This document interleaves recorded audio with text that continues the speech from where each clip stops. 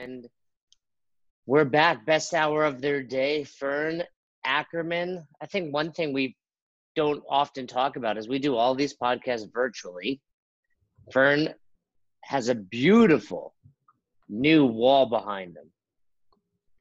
I did it myself. Are you handy?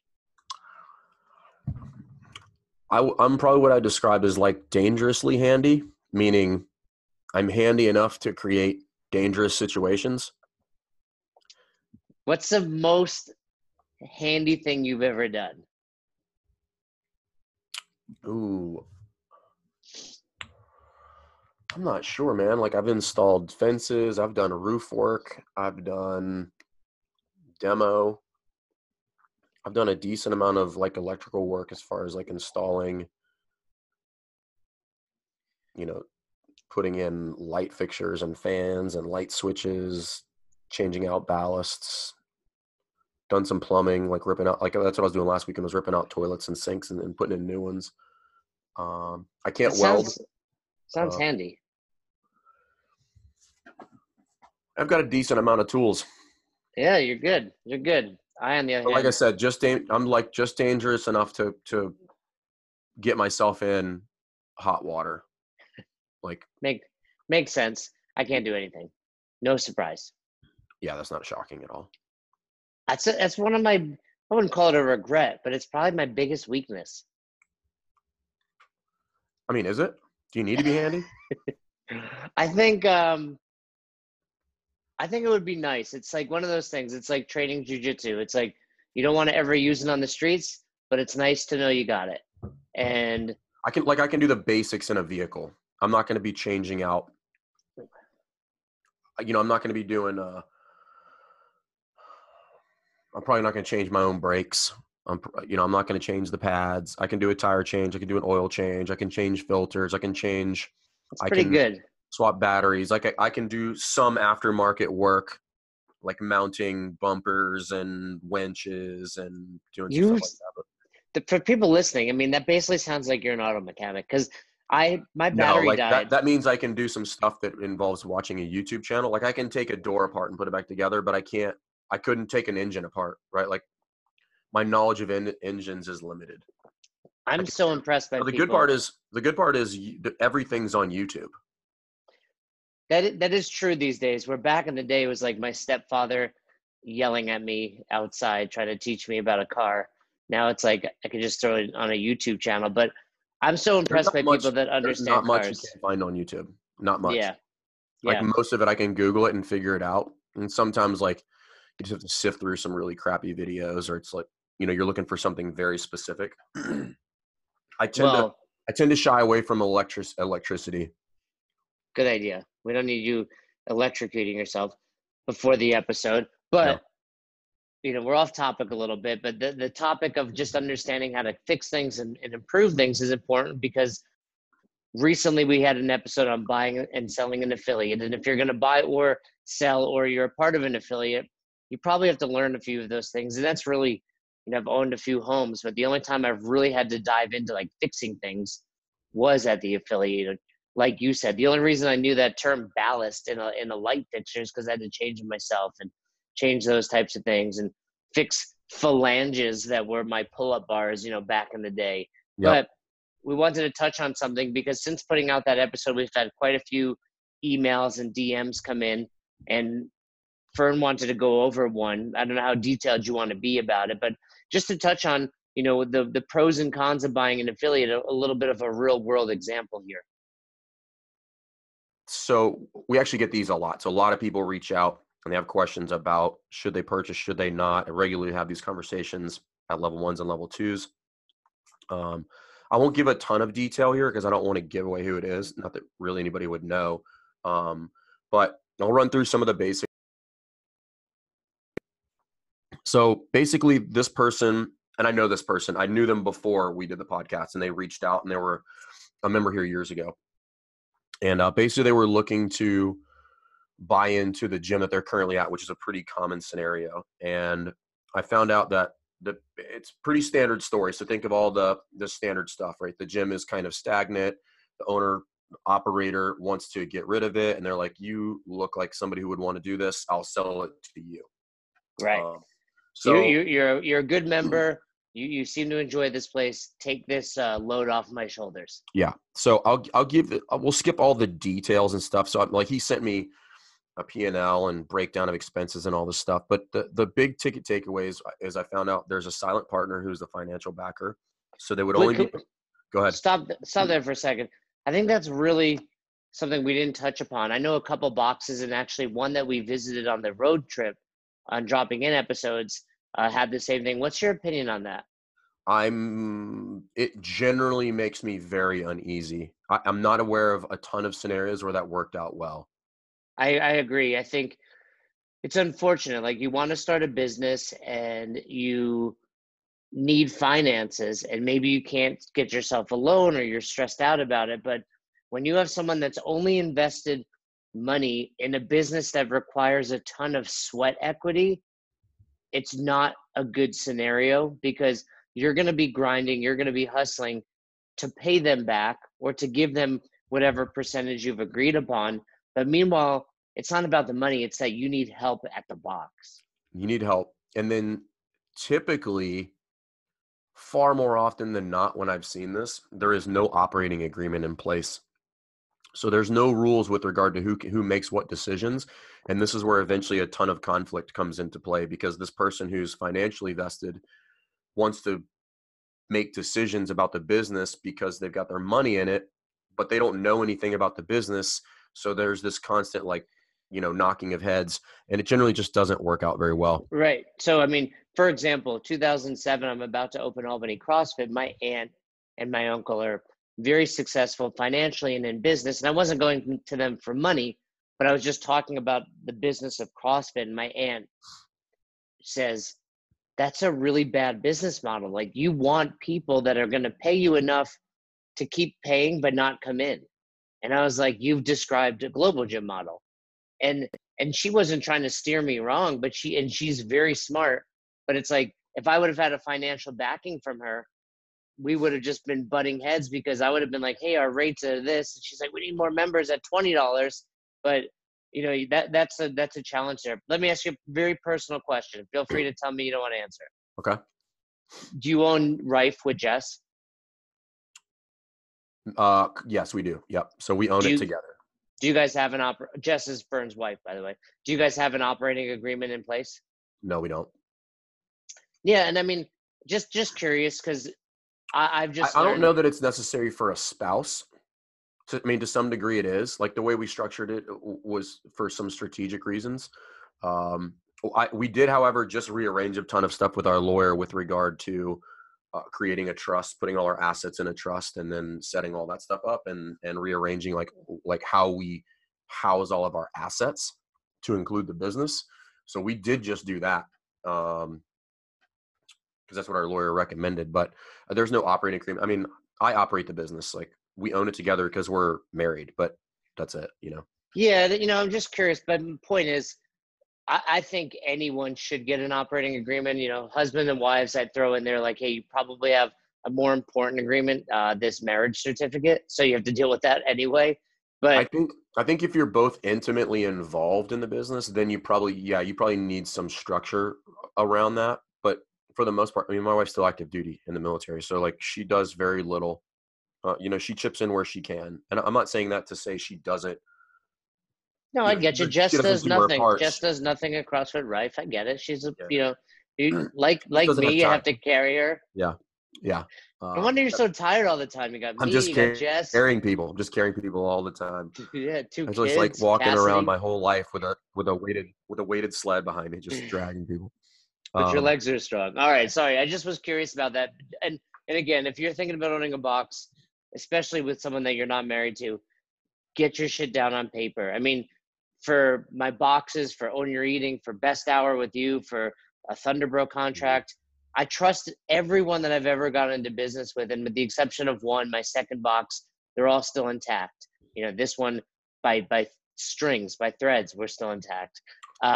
So, like, I guess, like, kudos to us. Like, that's something that you and I were pretty vehement about like, before we did anything, we're like, listen, contract. Because yeah, we are totally cool, but people are totally not cool once you put money in there. Like, and I'm fully aware of how that goes. Like, I've had some stuff go south there. So, well, and I think it's just easier to stay on the same page because, we didn't go like super detailed, like, hey, Jay posts this and Fern posts that, but it's pretty obvious when either one of us isn't doing it or whatnot, where it's like, point is, as a box owner, you want to be able to have this piece of paper. Ideally, you never touch it.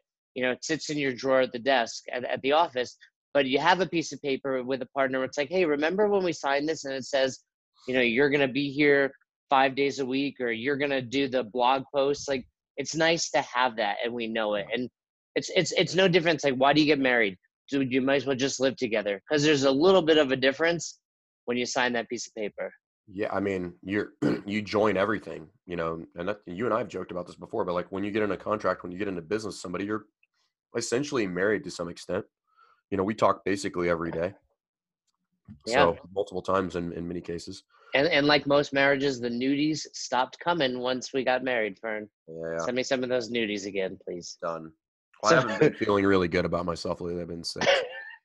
Yeah, Fern's got a little frog in his throat, but he's a trooper. So go on, tell me more about this box. So I found out, so I asked some questions. I said, hey, you need to get some metrics for me before I give you, any of my thoughts. So he comes back and he gives me a bunch of stuff. He gives me income, which anytime I get income that's a perfectly round number, I know it's not exact. And let me, I don't mean to keep interrupting, but I want to chip in. Fern, you are very, very good at black and white, which I'm bad at. And we've talked about it before behind the scenes on some business stuff, but where like I would, for the box owners out there, like I get that feeling of like, I just want to buy this thing. I just want to own this gym. I just want to be a part of it. Where Fern's very much like, cool, show me the numbers.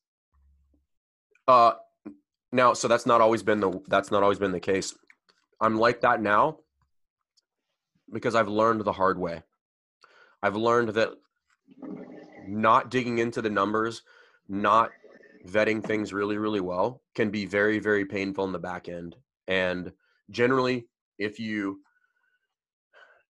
vet and you filter and you vet and you filter and you ask a lot of questions, the numbers will tell the story.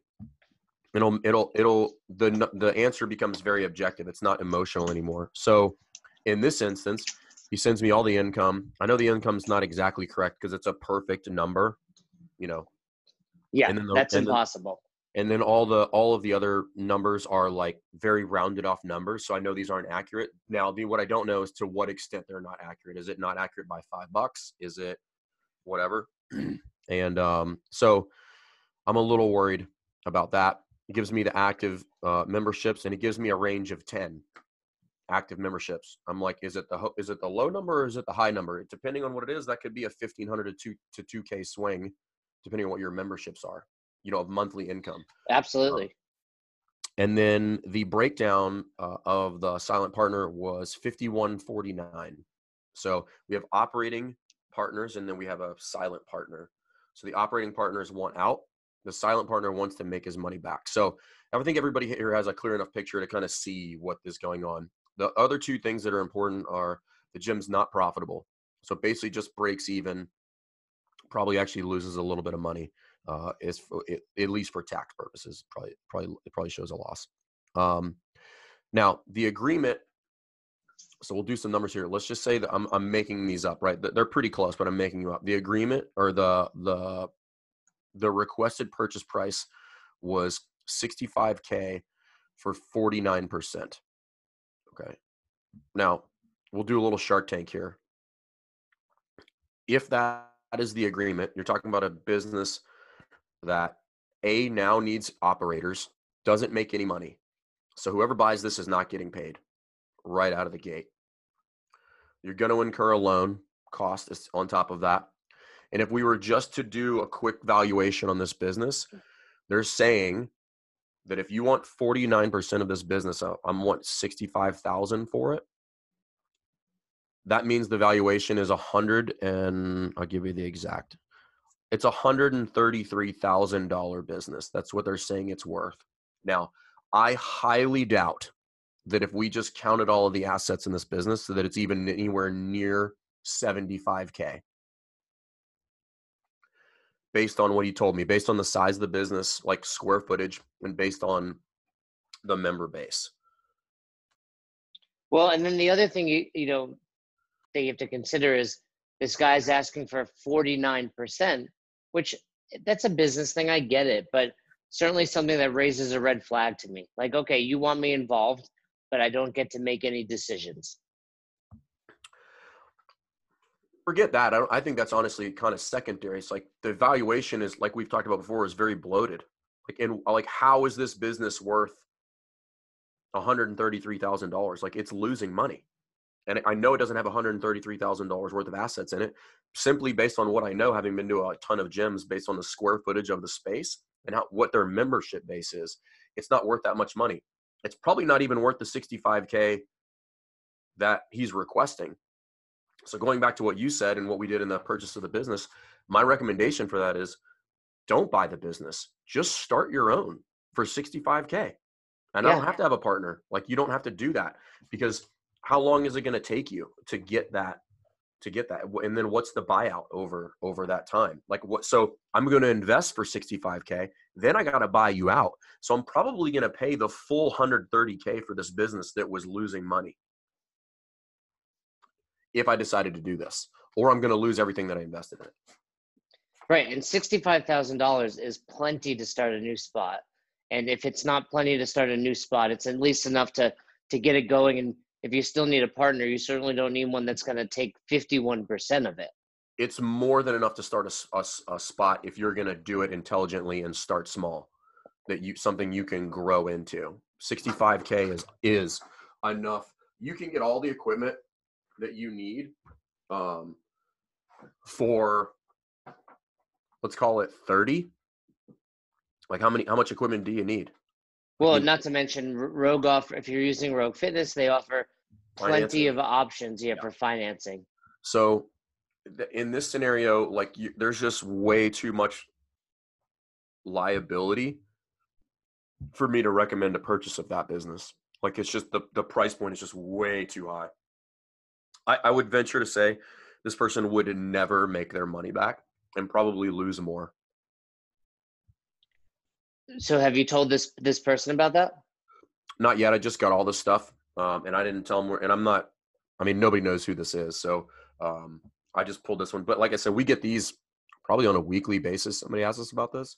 Yeah. So if you have questions on that and you're considering buying or selling an affiliate, shoot us an email, besthouroftheirday@gmail.com, or shoot us a DM. Let's get into today's topic, Fern. We're going to talk about the push jerk. Yeah. I mean, so this movement was the one I was most scared of when I started coaching. Like, if it was push jerk day, I was like sick that day, or like just didn't teach it, So back in the day at the level ones, before Coach Glassman would teach the press, the push press, and the push jerk, he would have a little demo, and he would bring somebody from the audience, or from the participants, I should say, and give them typically 115 and say, hey, press this as many times as you can overhead. And then they, typically, he'd pick a pretty strong looking dude and get 15 to 20 maybe. And then he'd bring Nicole Carroll out, our boss in charge of CrossFit training, and she would beat them, but she would push jerk.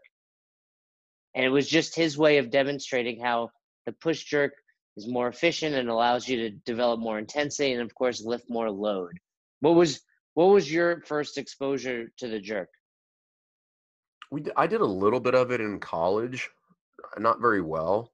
But as far as coaching it, when I got into the affiliate, like, that was the first time I was really ever coaching it. But I really, really struggled teaching it well for a long time. Like, it was just something I was wildly uncomfortable with.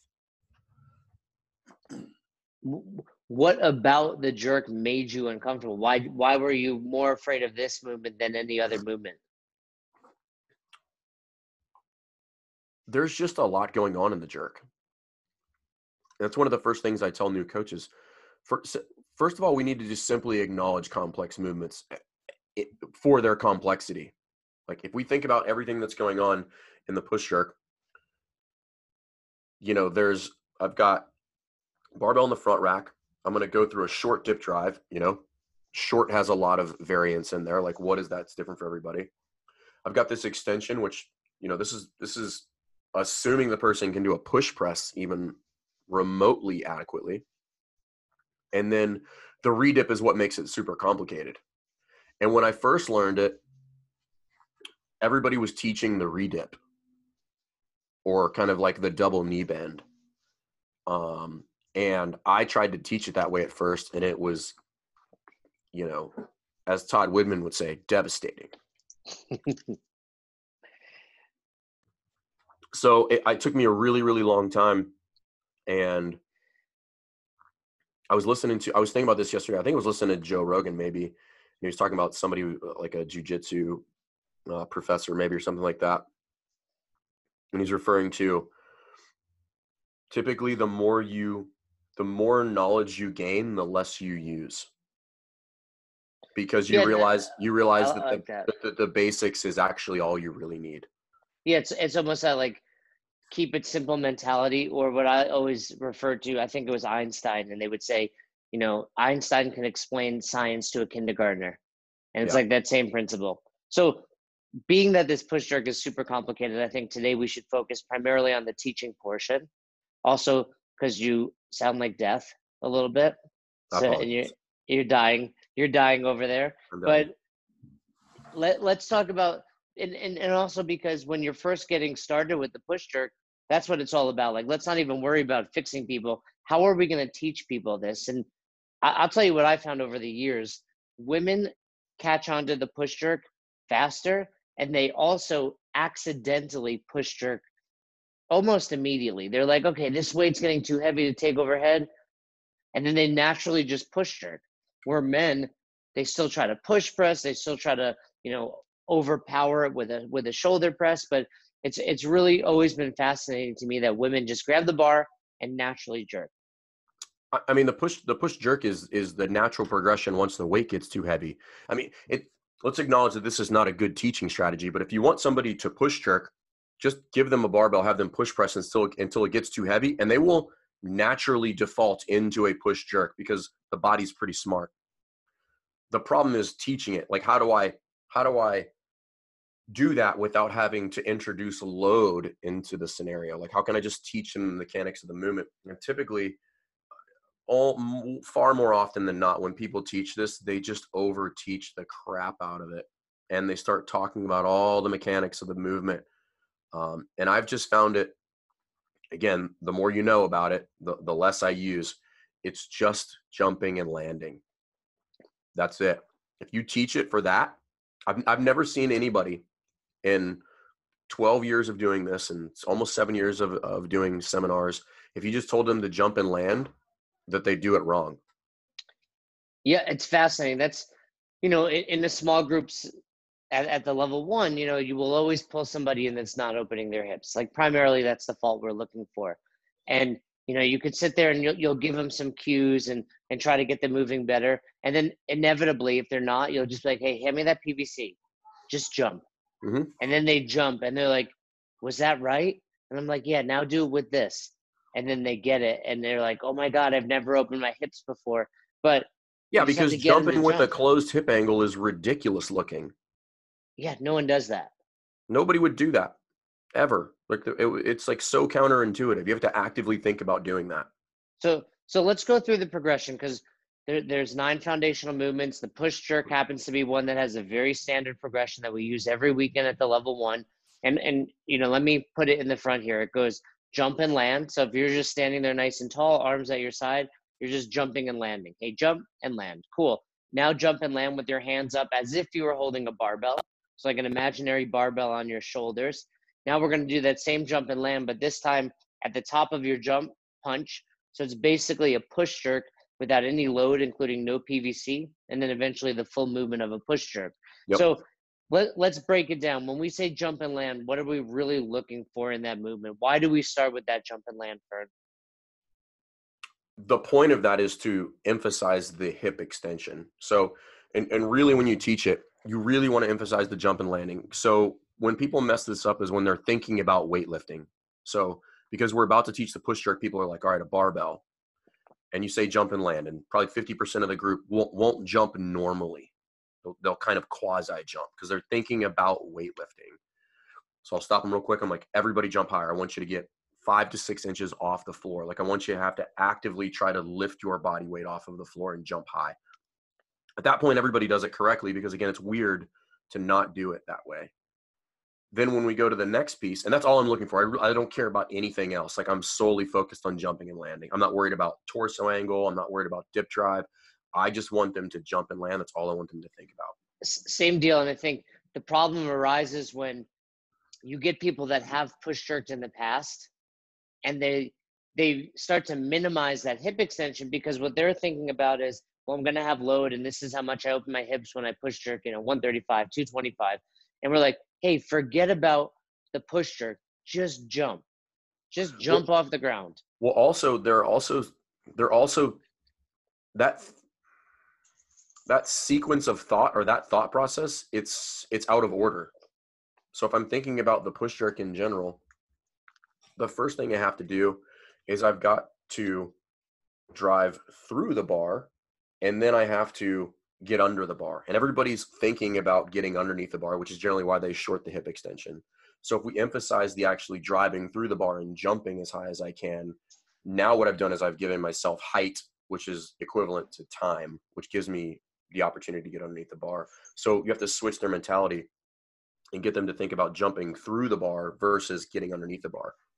Yeah, I always tell people that there's far more to be gained by jumping high, jumping hard to give yourself that opportunity than rushing down. And chances are, if you're shorting your hip extension in this jerk, you're probably doing it in your clean, your snatch, and a handful of other movements out there. So we go from this jump and land. So everyone, you're coaching the push jerk at CrossFit Right, or at the box you coach at. Hey guys, just jump. Think about hitting your head to the ceiling. Think about squeezing your butt, all of those cues that we can throw out there. A simple one is if people are not doing, they're just still not getting the concept, grab their PVC pipe and just hold it like up above their head, like where they would literally have to jump up and touch it, and tell them to jump up and touch it. And they're going to ask this weird question. They're going to be, you mean jump up there and touch it? Like, that's exactly what I mean. I want you to jump up there and touch it. And sometimes they won't use their hands for whatever reason. I'm like, no, I want you to literally jump up there and touch it. And then when they do that, I'm like, cool, do that. That's all I want you to do. Like, don't worry about weightlifting or the PVC pipe. And I'll do the same even with the barbell. If someone has a barbell, like, hey, jump and hit this. You got to give them a target that's attainable. But yeah, that's typically that light bulb moment with like, oh, that's what you mean by jump. So what do you think is the big difference now as we move from a jump and land to what we refer to as a jump and land with your hands at your shoulders? There, I'm looking to see if we're going to have any sort of quarter extremity violation. I want to make sure they're keeping their hands on the shoulders while they jump, still emphasizing the jump while just now getting into a mimicked position of having a barbell in the front rack, and then reinforcing the jump. So we started with just the jump absent of any other position. And then all we're going to do is add a front rack into it, but not with a barbell. Just literally do the old CrossFit kids, put your thumbs on your shoulders and drive your elbows up and jump and land like that. So I'm really just looking to ensure that the hands stay on the shoulder, and it's pretty obvious if they don't. So I don't have a ton more to look at there. I'm just reinforcing the jump, put the thumbs on the shoulders, make sure the thumbs stay there when they jump and land. That's it. Yeah, and I think the other thing to be aware of at that point in the progression is it makes it a little bit easier to identify if they're keeping a vertical torso. Correct. So the other thing you want to do is you want to make people stay in the receiving position. Where this can get a little wonky is people try to stand up too quickly, and this is where everything gets out of sequence. So get them used to jumping. And if you jump and land with straight legs, you'll do it once because it hurts, and then you'll correct. Stick the landing and have everybody stay there until you tell them to stand up, just so that you can see the receiving position. Yeah, somebody always lands with straight legs, and I'm like, you would never do that in the real world. Like, you would never do that on a basketball court or in any athletic endeavor. Never. Or you would purposely land with straight legs. So, we're going from the jump and land to the jump and land with their hands up, pretty straightforward and pretty seamless transition. Now we get to the jump and punch, or the, basically a mimicked push jerk, if you will. Hands are up like Fern said, thumbs touching your shoulders. Now you're really focusing on, they're still getting that hip extension, but also that quarter extremity violation. Yep. So with the timing, here's what I've found to be one of the more effective training tools that I've used, which is I tell people I want the hands and feet to hit together. So I want them to land on a 1 count. So if you can imagine, start your hand on your shoulder, and you can do this absent of the push jerk, right? So all I want you to do is I want you to stomp your foot on the floor, and I want your elbow to lock out at the same time your foot hits the floor. So it's a 1, hand and foot together. Because if you do it wrong now, at the bare minimum, you know that it was wrong. You might not know why, but you'll know that my foot hit 1 and then my arm extended 2, or my arm extended 1 and then my foot hit 2. So I tell everybody, anybody who's into music knows that. It'd be like, I want a 1 count. So it should be 1 right together.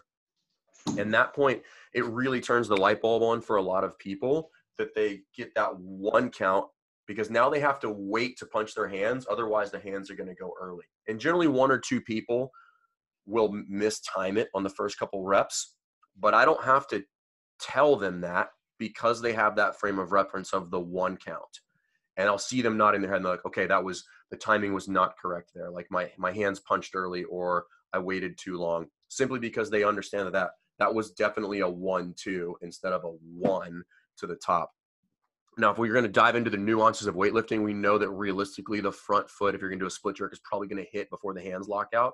Don't worry about it. Like, don't dive into those weeds. Like, don't go there. Yeah, and a couple of things typically happen at this point. One, you can now assess their landing position as well, because they have their hands overhead and, they're in that landing position, bend knees. We can start to look at what their overhead squat is going to look like. Inevitably at this point, someone will say to you, and I don't know how you handle this, but I hear it a lot. Hey, can I have some weight? I can do this right if you give me a barbell. I mean, you know how I feel about that, which is like, if you need weight to not do something incorrectly, you don't understand the movement. Absolutely. So we go from this jump and punch. Now we're basically at the barbell or PVC, whatever you're coaching. If you're doing it in a group setting where you have PVC out there, or you're getting ready for class, what are we looking for now? We've gone through these steps. We're at the push jerk. Where's our focus? So this is where you start to rack and stack your points of performance. So each one of those progressions has something very specific that I'm looking for. So jump and land, hip extension. Jump and land with the hands at the shoulders, hip extension and quarter extremity. And then jump, land, and punch, also quarter extremity, while still going through hip extension. And then I'm basically just going to go back and forth between those two once I go to the PVC pipe. Everything else is what I would consider low-hanging fruit. Like if the bar is out of the frontal plane or something like that, those are easy things to pick up. They're static positions, number one. But primarily I'm looking for hip extension is really where the vast majority of my focus goes. Hip extension and quarter extremity. Everything else is fairly easy to clean up. If their receiving position is jacked, where their feet are too wide, or their knees are in, or the bars forward, or the hands are too close or too wide, those are quick fixes. The hip extension and the quarter extremity is where the vast majority of my time goes once I get to the PVC pipe. Yeah, and I think, for most of these more complex movements, that's what you're going to do. And again, we've talked about this so many times on the show. It's, hey, you can look for all of these little nuances and small things, but focus on the big things and you're going to see them a lot better. If you're walking around your class tonight, coaching 16 to 20 people, and you're doing a push jerk or even a clean or a snatch, and all you're doing is watching people's hips, you're going to see so much more. You're going to think of more cues. Mid-workout, you're probably going to throw out a whole lot more verbal cues of jump or squeeze your butt, be more aggressive, all of those simple low-hanging ones, but at least you're going to see them a lot more. So we've ran through the progression. Let's stop there today, teaching the push jerk. We can come back to it, but anything else you want to throw in there? The other thing that people struggle with there is how to see extension. And I think we've covered this before about looking at the hip versus the knee. But typically, if people get lost at the hip, I'll have them move the eyes down to the knee, and it becomes a little bit more obvious. Yeah, that's a great point. I mean, it's very rare that someone opens their hips without also extending at the knee, which is, for a lot of people, a little easier to see, or at least a little more apparent. Sometimes hip extension's like, that was close, but you rarely see that at the knee level. Yeah, usually if the knee's bent, it's really obvious, but people miss it because they're looking at the hip, which is what I want them to do. I want them to be laser focused on something. But again, if I'm looking at it and I'm not sure, I probably should find something else to look at, because it's clearly not going to get any more clear at that point. So find something else that might be a little bit more of a telltale sign. Now, I'll tell people this. It is possible to have a flexed hip with an extended knee, or vice versa, have a flexed knee with an extended hip. What I will tell you, it's just incredibly awkward, and you would have to actively try to do one of those two things. So it's not generally going to happen. And because I had a guy at a level 2 get pretty argumentative about that, and he was like, "We just can't do it." And I was like, "Absolutely, you can do it. I'm going to show you right now." And I just showed him both of those. I'm like, it can be done. I'm just telling you, it's weird.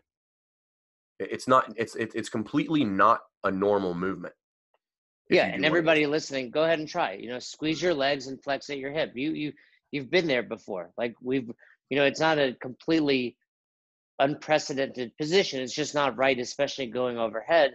And then you can also, squeeze your butt and bend your knee, and you're not going to try to finish there. So yeah, as you're listening to this show, check that out. But you'll see people, once in a while they'll do that, but it's highly unlikely, like you said.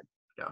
And then only other thing maybe is probably some low hanging fruit is really hammer people on their overhead position as far as the active shoulders and really getting snappy elbows, because people treat the PVC pipe like it's PVC pipe.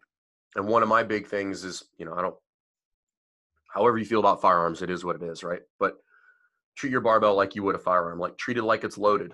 Like, don't treat the PVC pipe like it's PVC pipe. I want you to treat it like it's whatever your heavy load is for you. Treat it like it's 315 or 225, or for you, 65 pounds. So, and that's really what's eye-opening at level 1s, though. Like, people during the press group, for me, it's seeing those eyeballs. Like, wow, my shoulders are on fire. And I'm like, yeah, because if you had 225 overhead, you'd be pushing up like you meant it. But for some reason, when it's PVC, you keep your elbows bent. Like, you need to treat it. And I'll say that for the jerk. I'll say it for the med ball clean. You need to treat this like it's your best lift and be in that solid position.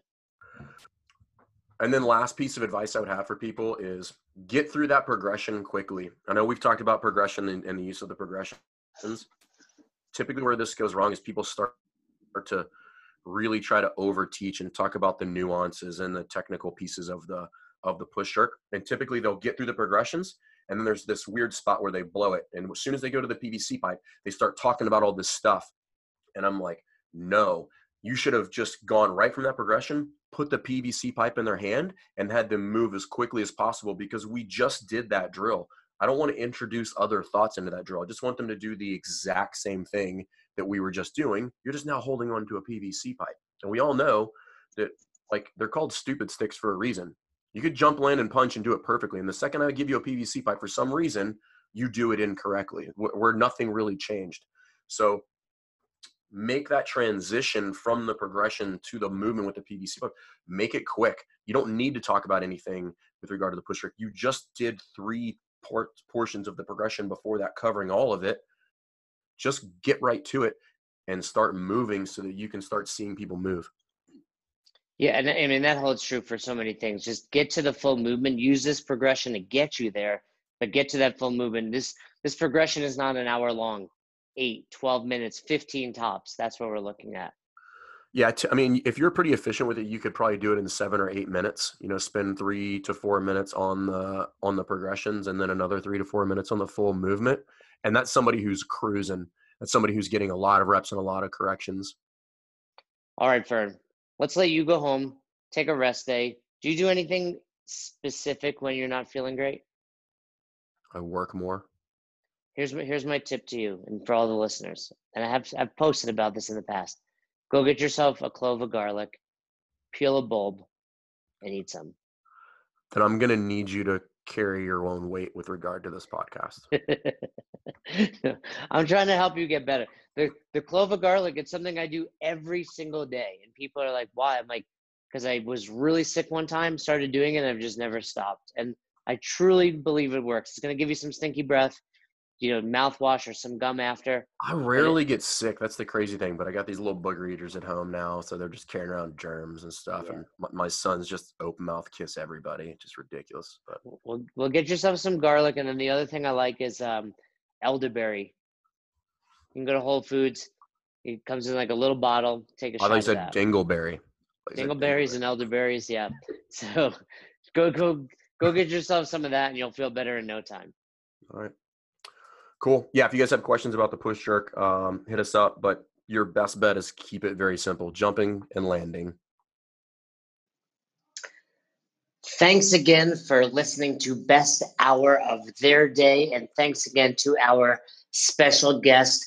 We appreciate all you guys do for us with Best Hour of Their Day when it comes to sharing our posts on Instagram, when it comes to subscribing to us on YouTube, when it comes to the constant feedback. We are grateful and we appreciate it. We are trying to build a community based on coaching development and becoming the best version of yourself. And it goes without saying that we couldn't do without all of you. So if you haven't already, please subscribe to our YouTube channel. Season 1 of Dropping In is out. We are getting tremendous feedback and we'd love for you to check it out. Leave us a comment on there. Head over to our Instagram. Give us a follow. Like our pictures. Feel free to share anything that resonates with you. And if you have any questions, comments, concerns, or feedback for us, please don't hesitate. Email us besthouroftheirday@gmail.com. Thanks again. Until the next episode, we hope you've had the best hour of your day.